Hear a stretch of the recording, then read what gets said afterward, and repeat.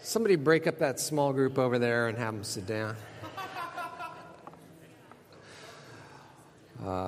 Good to have you here today.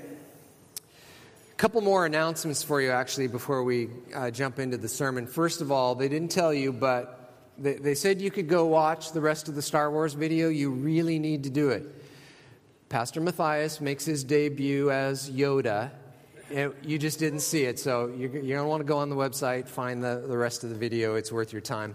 Second thing is, if you've been thinking about Nicaragua and what you could do, next weekend, after each service is a chance to kind of explore that possibility. There's hopefully a team going this summer, so next weekend, plan a little extra time after whichever service you come to is fine, all three of them. There will be a time to get some more information about that. Do you ever wonder what heaven is like? I do. I think about that. A few weeks back, actually it connects with announcements as well. I was texting with my wife and my son about announcements. He is a worship leader in Maui. I know it's tough, but he actually does work, and when he's not jumping in the ocean or waterfalls or something. But anyway, he works in a church, and he has a very different job description from mine. I mean, I'll do almost anything around Gateway except lead worship. I love you all too much to do that. But that's what he does. And then yet every once in a while we find that we're doing kind of the same thing on the same day. And so we got involved in texting about announcements in church and his church and here. And I was thinking about heaven at the same time. And this will probably just tell you how strange my mind is. But this is how the conversation went. I sent out this to my wife and to my son. I wonder if the four living creatures ever stopped the Holy, Holy, Holy song to do announcements in the throne room. Now, if you don't know, then in heaven, in God's throne, there are these creatures, and they're a little scary. I'll just warn you, they're a little scary, but they fly around and they sing or chant, holy, holy, holy, and when they're done, they start over again, holy, holy, holy, and I'm thinking, well, maybe they do announcements. Somebody must do announcements, right? And so, Chris and Melanie both said, he said maybe, which means no, and my wife said, probs not, which means definitely not, and they're just being nice and humoring me, knowing that I'm already on this path. Who knows where I'll go. But so when they said no, I'm like, now wait a second, think about this, think about it, because there's some problems. If not, how will we know which of the 12 gates to go through to find the bookstore or the cafeteria or Hebrew class, right? How will we know our way? And my wife is rather prompt in texting back, well, the women will just ask for directions from the angel on the corner or read their bulletin.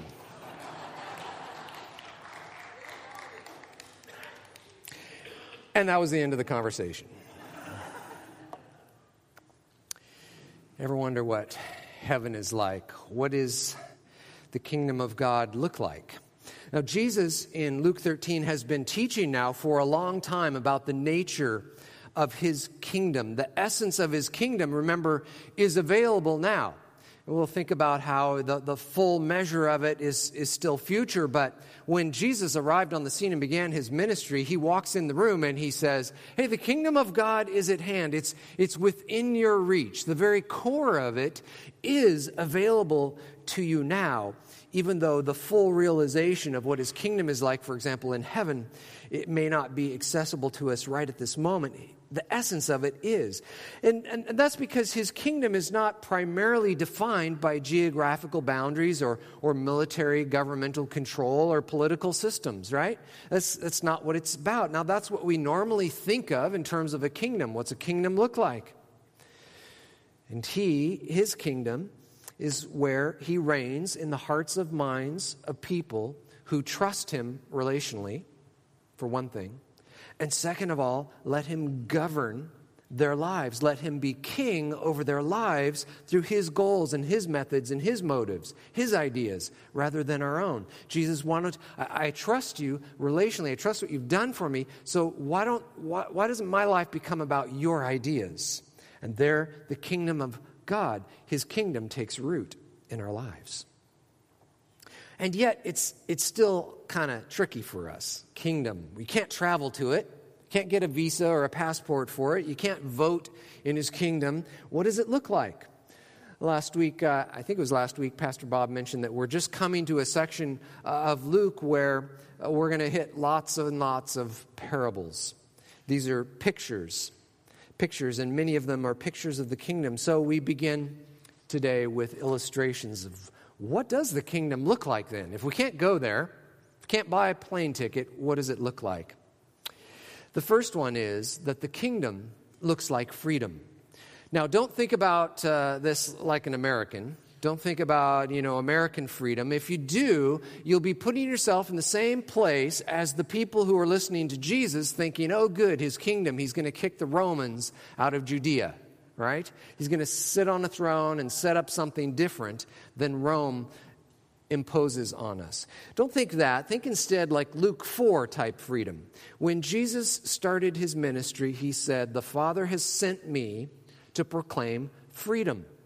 Freedom for the prisoners and recovery of sight for the blind, to set the oppressed free. It's that kind of freedom. All right, let's go. Luke 13, verse 10.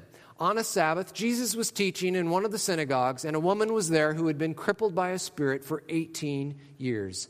She was bent over and could not straighten up at all. Now, this is a familiar setting. You might feel like we've been here before. It's because we have. If we've been traveling along with Jesus here through the book of Luke, it's a Sabbath day, and we're in the synagogue, and Jesus is teaching. It's happening quite a lot. Now, we might feel like, oh, this just keeps going, but the reality is, in chapter 13, we might look ahead and say, well, there's a lot of the book left, and there is, but chronologically, there's actually not much time left. Things are kind of winding down in terms of on the clock, right? And in fact, many people believe that this is the last recorded incident of Jesus teaching in a synagogue. But it's something we've been used to. And there's a woman there with this interesting, really interesting mix of a physical ailment and a spiritual warfare issue. She's under attack. Now, let's quickly summarize a few things we know. We know that not all demonic activity is physical, right? They're involved in temptation and thinking and all kinds of things that you can't see. And not all illness, certainly not all illness, is demonically energized. And yet for this woman, we see that both are true at the same time. And we don't know a lot. We don't know a lot about how that worked or why that happened. We just know it's true of her at this moment. And she is, for us, just an amazing picture. She is a parable. Her life is a parable all in itself of what it looks like to live outside of the kingdom of God. She is burdened. And just think about what this must be like. Every daily task is so difficult. She's always looking down. Now, that was about all I planned to say about her because, I don't know, what can you think about somebody's experience that you haven't even seen before? But on Wednesday afternoon, it was kind of quiet around here, and we had some folks on vacation, and there wasn't much happening, and so I thought, why not? So I got up, and I started walking around the office like this. And I thought, well, let's see what I can learn. And I was amazed how quickly the observations came to me. And the first thing I noticed was that you actually can't see forward, right? You can only see past your eyebrows, right? So I can see about 2 steps for me. I can see a lot more of what's behind me than what's in front of me. And then I started walking around, and I thought, all right, I'll risk it. And so I walked out of my office, and I went over into Michelle's office in the main office there out by the reception area. And kind of walked in, and I put one foot inside her office, and immediately I could feel her staring at me. And I'm thinking, oh, she's laughing. She's just like, what is Pastor Bill up to now? There's something new every day, his strange mind. Here it goes. Wonder what's going on. And I walk in her office and all the way around and across from her desk, and I sit down in a chair, and I look up, and she's on her phone. She hadn't even seen me. But I didn't know that. It just felt like she's staring. Have you ever had that sense? Like people are watching me, people are laughing at me. That's what it felt like. And it wasn't even true in that case. because I couldn't see her. I found that walking down the hallway was fine. I can only see a couple steps. But then I imagined, what if I was in a place where there wasn't a hall or a pathway? What if it was a big room or a large field? You can only see 2 steps, and if you wanted to know for sure where you should go, you'd have to stop, turn around, which I won't do, and look backwards, right? Then turn back around and take 2 more steps. That's the best you could do. And I thought, well, what about bedtime? And it's very hard to get, actually it's easier to get down than it is up. But I found once I got down and I imagined going to bed with this condition, you better be comfortable because there's no turning over. That's it. You're stuck. And on it goes. And I just figured that out in about 10 minutes. And she's been doing this for 18 years. 18 years. What a tough thing. What a tough thing. She is a picture of a shackled life apart from Jesus. Again, her own parable. There is without God, there's a focus more on where you've been. The future is just a couple moments ahead, and it's as far as you can see in the future, and your future steps are a fearful thing. There's no confidence and no certainty about anything in the future. The future is a scary thing. And relationships are awkward, and you feel like maybe people are laughing at you, and there's hardly any, looking each other in the eye, and just relationships are so complicated outside the kingdom of God. They're so difficult, and the physical aspects of life can just consume all of your thoughts apart from God. What a picture she is. What a troubling picture she is. Verse 12. When Jesus saw her, he called her forward and said to her, "Woman, you are set free from your infirmity." And then he put his hands on her, and immediately she straightened up and praised God. Now, here we see why Luke would want to include this story in his gospel, don't we? There's some themes he's already been working with, and one of the big ones is that Jesus is seeking us. Oh, it's true that the crowds came to get a glimpse of him and to see if they could get some bread and, that kind of stuff, but Jesus came seeking us. Now, the NIV, which is what you see on the screen, isn't really help us out here, but the language actually suggests that Jesus is teaching, and then she comes into the room, head down. She probably can't see him unless she's walking in backwards. And then she can probably only see his feet. I'm making this up. But anyway, she probably can't see him. But he sees her. He seeks her out. She enters, and he does what almost every one of you would be terrified if I did to you. Called you up front right now. He calls her up front because he seeks us out. And when she's healed, she has that most natural response. Anyone who experiences what Jesus does, you know what it feels like? It feels like freedom. Can you imagine? It feels like freedom.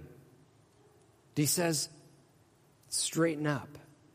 And here you've been for 18 years, and you've tried, and it doesn't work, and all of a sudden, you try, and your back actually moves a little bit, and you straighten up, and the first person you get to talk to face in 18 years is the Lord Jesus Christ.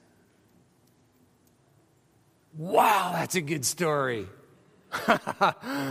Wow. Now here is an amazing story. No wonder Luke was like, I'm not leaving this out. This is too good. You have to enter into her life, and you have to see that moment. She straightens up, and she looks him in the face, and she does what absolutely anyone who finds freedom in the kingdom of God would do absolutely every time. Glorifies God. Praises God.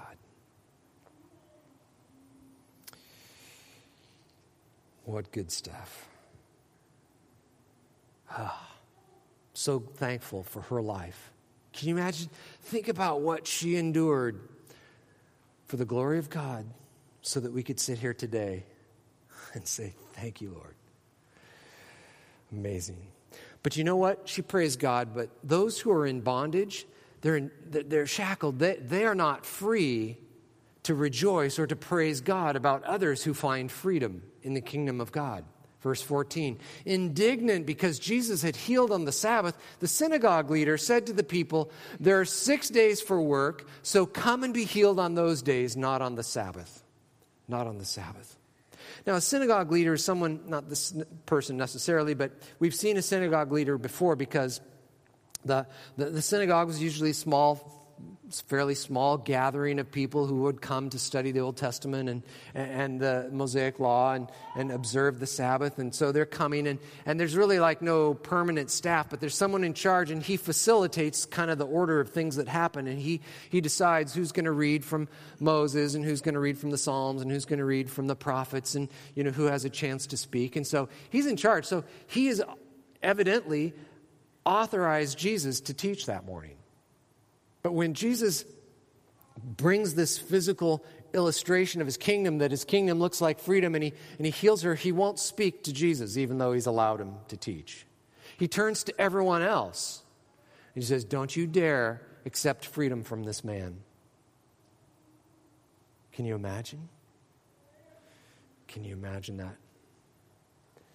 Now, let's be clear about something. Jesus didn't break any Sabbath laws, right?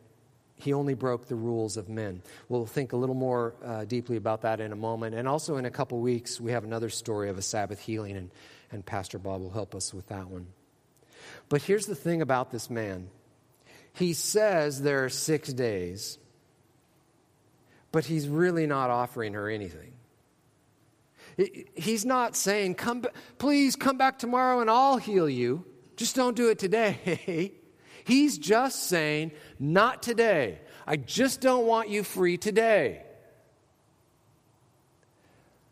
And this man is such a good reminder for us as we follow Christ that we can't fall into that trap of being people who are just against things.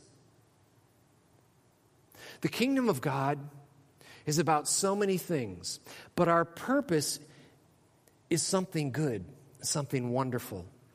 Now, as a result of what we're for, we do end up against things, right? We're against some things, but that's not our purpose. Our purpose isn't to be against them. It's to bring what God would have for someone in here. Jesus wants this woman to have freedom because that's what his kingdom looks like. That's what his kingdom looks like. Verse 15, the Lord answered him, you hypocrites. Doesn't each of you on the Sabbath untie your ox or donkey from the stall and lead it out to give it water? Now, I know it's a little confusing because he opened with you hypocrites, so that sounds intimidating, right? But this is actually not supposed to be a hard question. This is not a trick question. It's supposed to be easy, but I was talking about this with someone first thing this morning. We were thinking, how would it be to be a disciple after a while? Would you just not want to answer any questions because everything feels like a trick? But it's not a trick. This is supposed to be, well, yes, of course we water our animals. Of course you do. You're supposed to. Right? That's the answer. And that's what Jesus would want them to say. Well, yes, of course we take care of our animals. We don't make them go a day without food and water. That wouldn't be right.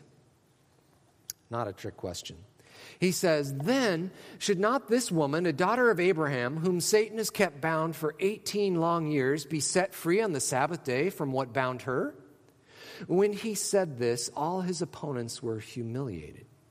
But the people were delighted with all the wonderful things he was doing. So, we don't really understand the Sabbath rules and that part of the Mosaic Law. And quite frankly, we don't have to. We don't need to in a way because we're not under the Mosaic Law. We're not under the Old Covenant. We're under the New Covenant, which is based on Jesus' death and resurrection, on his blood, not on the blood of animals. But we don't understand those. And so I think we have this from this, even myself, even this place from of ignorance. We get kind of worried maybe at times when someone raises an objection in front of Jesus and goes, hey, you're breaking the Sabbath, we have this worry like, ooh, is he?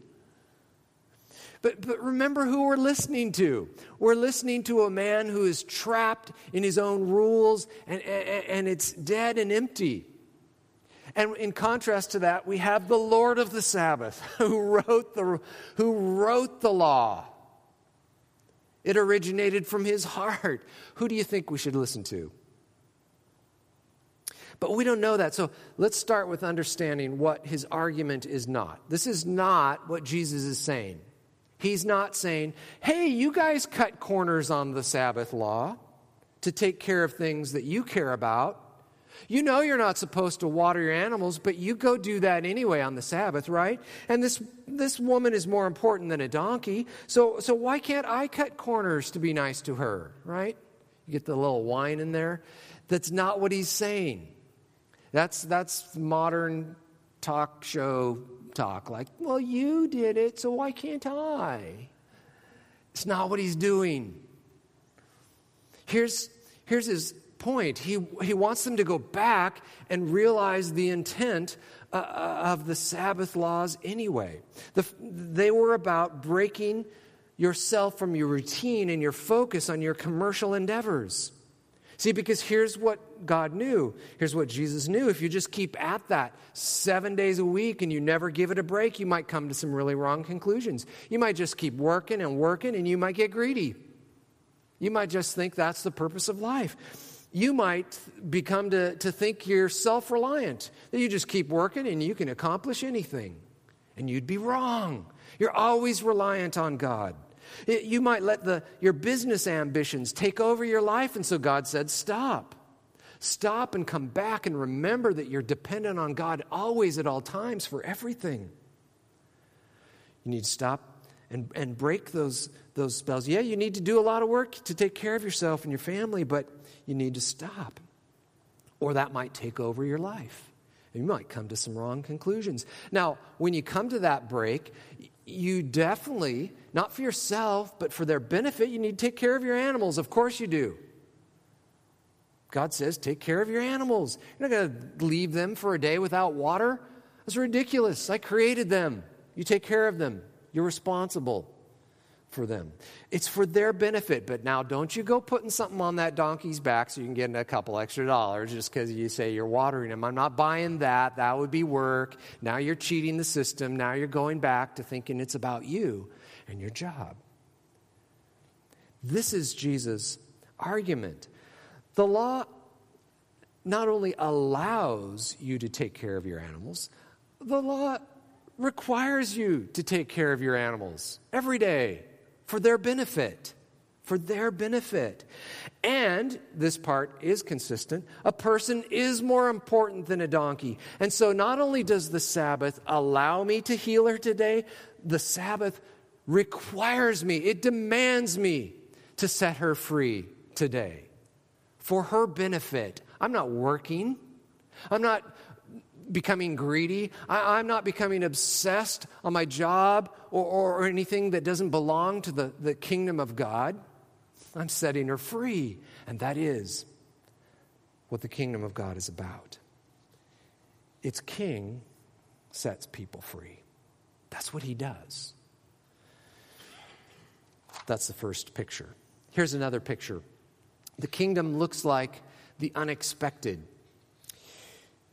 I wonder that morning when she got up halfway what that woman was expecting when she went to the synagogue. I have no way of knowing, but you would think that if she regularly went there, this is her regular synagogue, we know what her synagogue leader is like, right? She was maybe expecting to hear what not to do that day. She was maybe expecting to think what's not possible or hear about what's not possible. But the king surprised her, didn't he? And I think he wants people who are now amazed by this miracle not to lose the opportunity and to challenge them never to underestimate his kingdom. Don't you underestimate my kingdom. You will be sorry you did. Verse 18, Jesus asked, what is the kingdom of God like? What shall I compare it to? It's like a mustard seed, which a man took and planted in his garden. It grew and became a tree, and the birds perched in its branches. Now, there's a lot of debate, and there's sizes of seeds and all this kind of stuff, but it really is pretty simple. This is almost certainly not the yellow mustard that grows alongside the highway, everywhere you travel. I noticed some on the way to the airport yesterday. Drive down 14, you'll see some yellow mustard growing alongside the road. Probably not that. This was probably the Middle Eastern black mustard. So he's just saying, you're gardening at home. A lot of you are getting ready to plant a garden. A lot of you are eager. It's looking like it's close, right? If every day could be like last week, we'd get started, but we know better, right? And so he's like, okay, so you plant your beans, and you plant your tomatoes, and you plant your carrots, and you plant your black mustard, and then you come back and you collect some beans, and you collect some, I can't remember what I planted, some of that, and some of this, and you come over here and you're like, whoa, look at that. Black mustard, 12 feet tall, and there's birds living in it, right? Sometimes you just have those experiences in your garden where it's like, look at that. Now, we don't plant black mustard, but we have that experience too. It's zucchini, you pick this, hey, look at that, it's a zucchini. We're going to put wheels on that and drive it to work. You just have these surprising we know up here that sunflowers grow 12 feet tall, but one day you walk out there and look at that thing. Surprising. He said the kingdom of God is like that.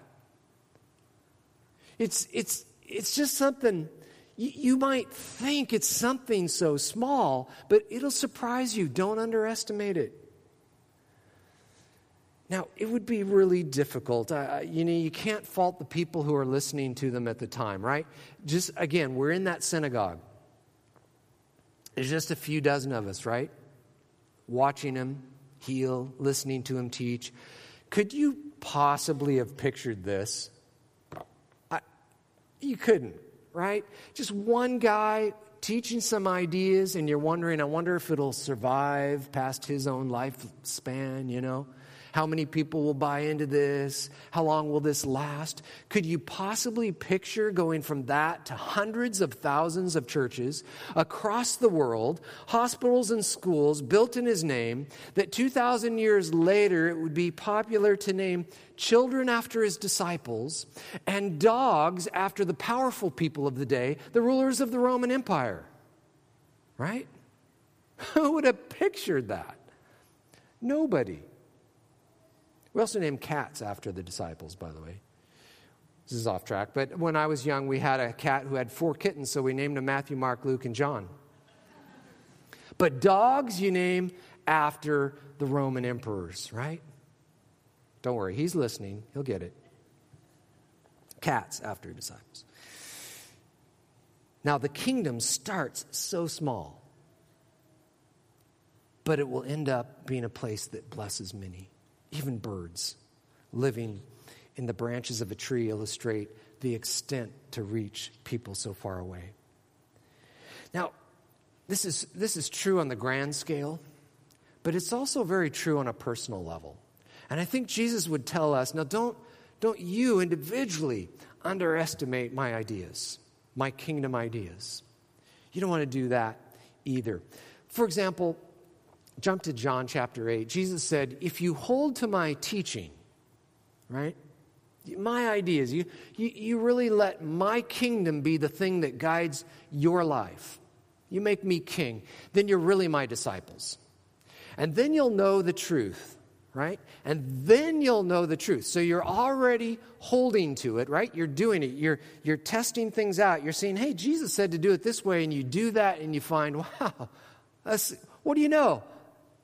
That's awesome. That's the way to go. That's the way I should live. He says, then you'll know the truth. So it's not knowing here, it's knowing experientially, right? You'll see it demonstrated in life, and then you'll be free.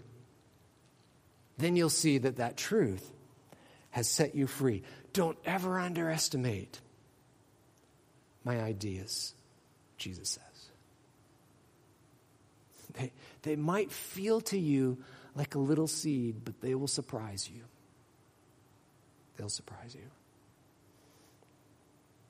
some time ago, a couple called me up and they don't attend Gateway. I think that's why they kind of came over here for the anonymity and came in and they wanted to talk to me. One of them had formed an inappropriate attachment with someone else, and they were coming in because they weren't sure that their marriage was going to survive, and they were in crisis, full crisis mode, and we started talking about that situation, and they were telling me about that, and inside, this is what I'm thinking. I'm thinking, well, here's how it works. Didn't say all this to them, but here's how it works. Here's what education and experience tells me in working with people. First of all, yes, there's hope for you because God is powerful. God is not only a creator, he's a recreator, and he redeems things.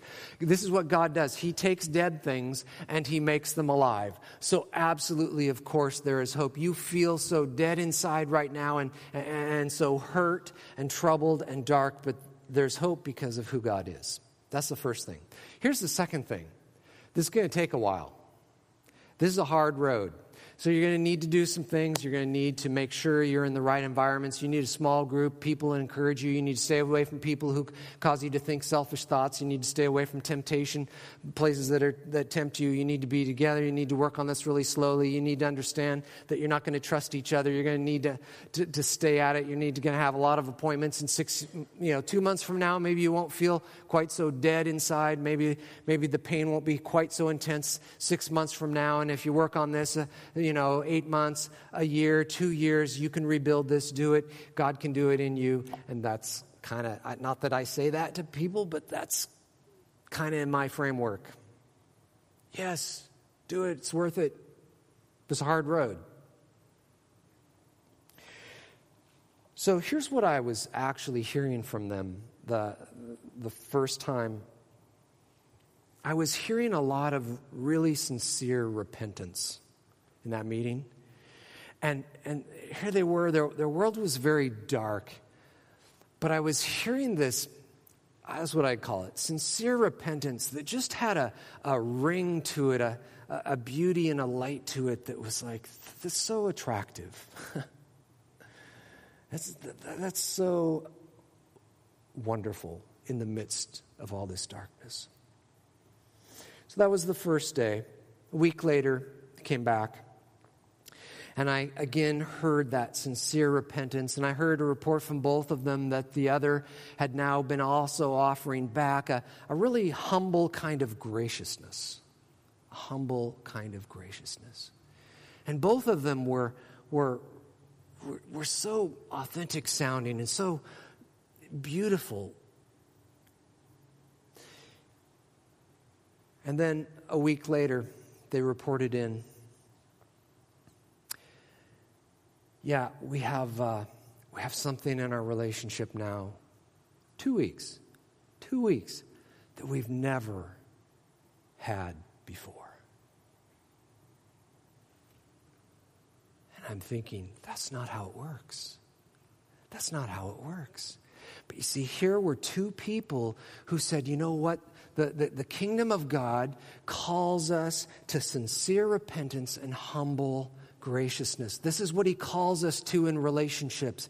And they trusted that more than their fears, more than their anger, more than their distrust. They said, I will believe Jesus, that these are the things I need in my life and in our relationship more than what my thinking says I need to defend or protect or go after or try and change myself or, go to counseling with Pastor Bill forever.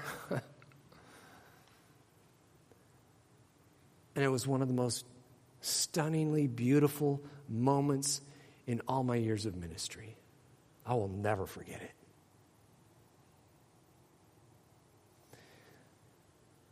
I know you face complicated situations, but Jesus says, don't underestimate my kingdom and my ways. They will surprise you. They'll surprise you. That's what the kingdom looks like. It also looks like total Transformation. Oh, that sounds like some kind of radio ad. But anyway, sounds like total transformation. So you don't think of Jesus as just his ideas as a grab bag of kind of take it or leave it principles. This one I like, that one I don't. Because even though one idea, like the truth will set you free, it will go a long ways in your life, the kingdom has something else in mind entirely, total transformation. Verse 20, Jesus goes on. Again, he asked, what shall I compare the kingdom of God to? Oh, it's like yeast that a woman took and mixed into about 60 pounds of flour until it worked all through the dough. I don't make bread, but that sounds like a lot of flour. That's a lot of flour. That's a lot of bread. And she just puts a little yeast in it, and you know what happens? It takes over. Now, in the Bible, yeast is actually more often used as a negative metaphor. Things like sin or compromise or corruption or evil. In fact, we have, I think it was in Luke, Jesus saying to the disciples, watch out for the yeast of the Pharisees, right? Their thinking is corrupted. Their thinking is shallow. It's dead, like the synagogue leader. Watch out for that stuff. Here, it's a positive thing. The yeast itself is the kingdom of God or of heaven. And he says, it might just be a little thing, but it's going to impact the whole batch.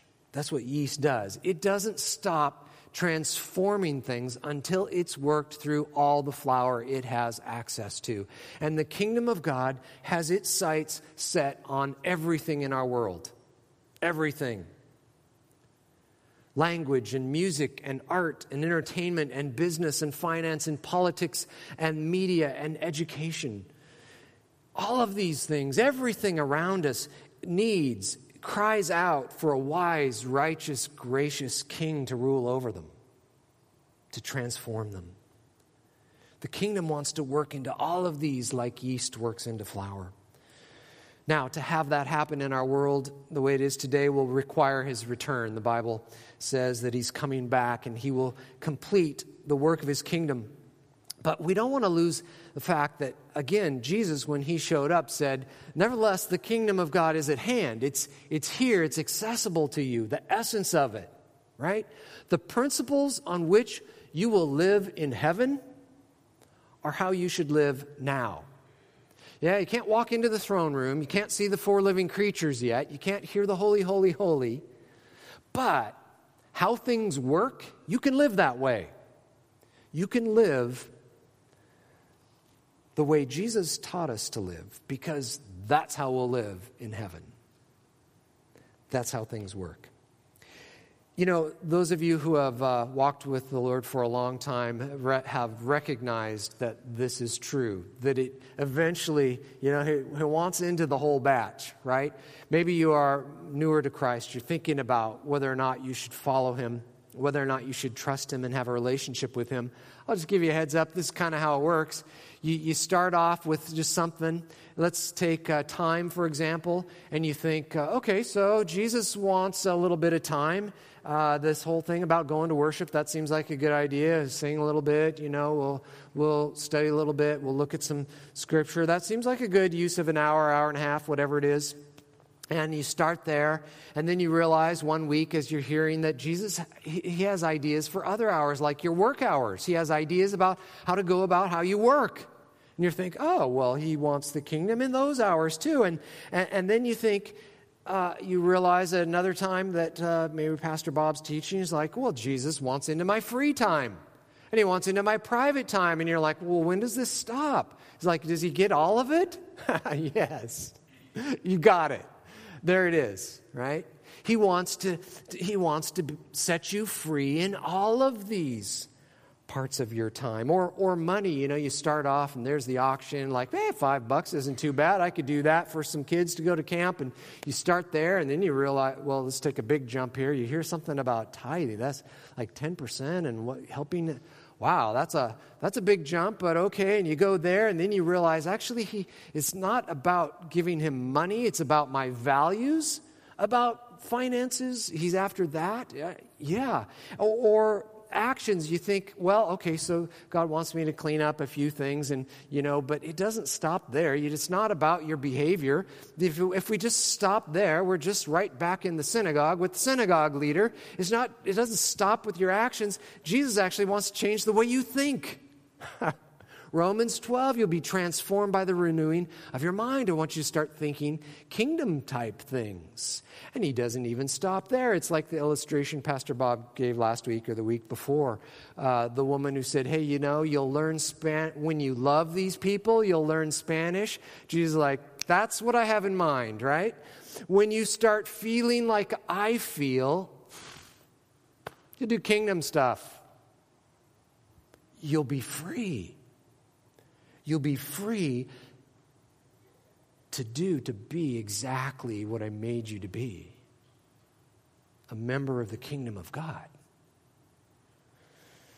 Yeah, the kingdom looks like total transformation. It's after everything. I like how Romans chapter 6 talks about this idea. It says, but thanks be to God that though you used to be slaves to sin, bondage, shackled, looking down, looking in the past, you've come to obey from your heart the pattern of teaching that has now claimed your allegiance. Notice that? It's from your heart, and it's a pattern of teaching. It's Jesus' kingdom ideas that you've embraced, and they claim your allegiance. You're committed to that. And he says, now you get to that place, you've been set free. You've been set free from sin and have become, as it were, slaves to righteousness. And that's a good thing. That's freedom. Hopefully you like the sound of that. Righteousness is a good thing. It's not a snobby, nose in the air thing. It's goodness. That's wholeness. That's healthiness, relationships with God, with people. It's a good thing. Been set free to be who you were meant to be. And that's what the kingdom looks like. Let's pray. Father, thank you for this woman. We just are humbled again. Her life was invested in an opportunity that down through history others could be encouraged, that in a moment in time you set her free, and we could be lifted up by that today. Thank you for all that it took for her and her story to be lived out in that manner, that it would glorify you. Father, we want to walk that path as well. Wherever we are in our life story, we ask that you would set us free. Whether that is right now for the first time in trusting the Lord Jesus and his death for us, his payment of sin for us, or whether that's much farther down the road and just saying, yes, come to my life and let me live in your ways to experience the freedom of your kingdom, the glory of your kingdom, the goodness of your kingdom. In Jesus' name, amen.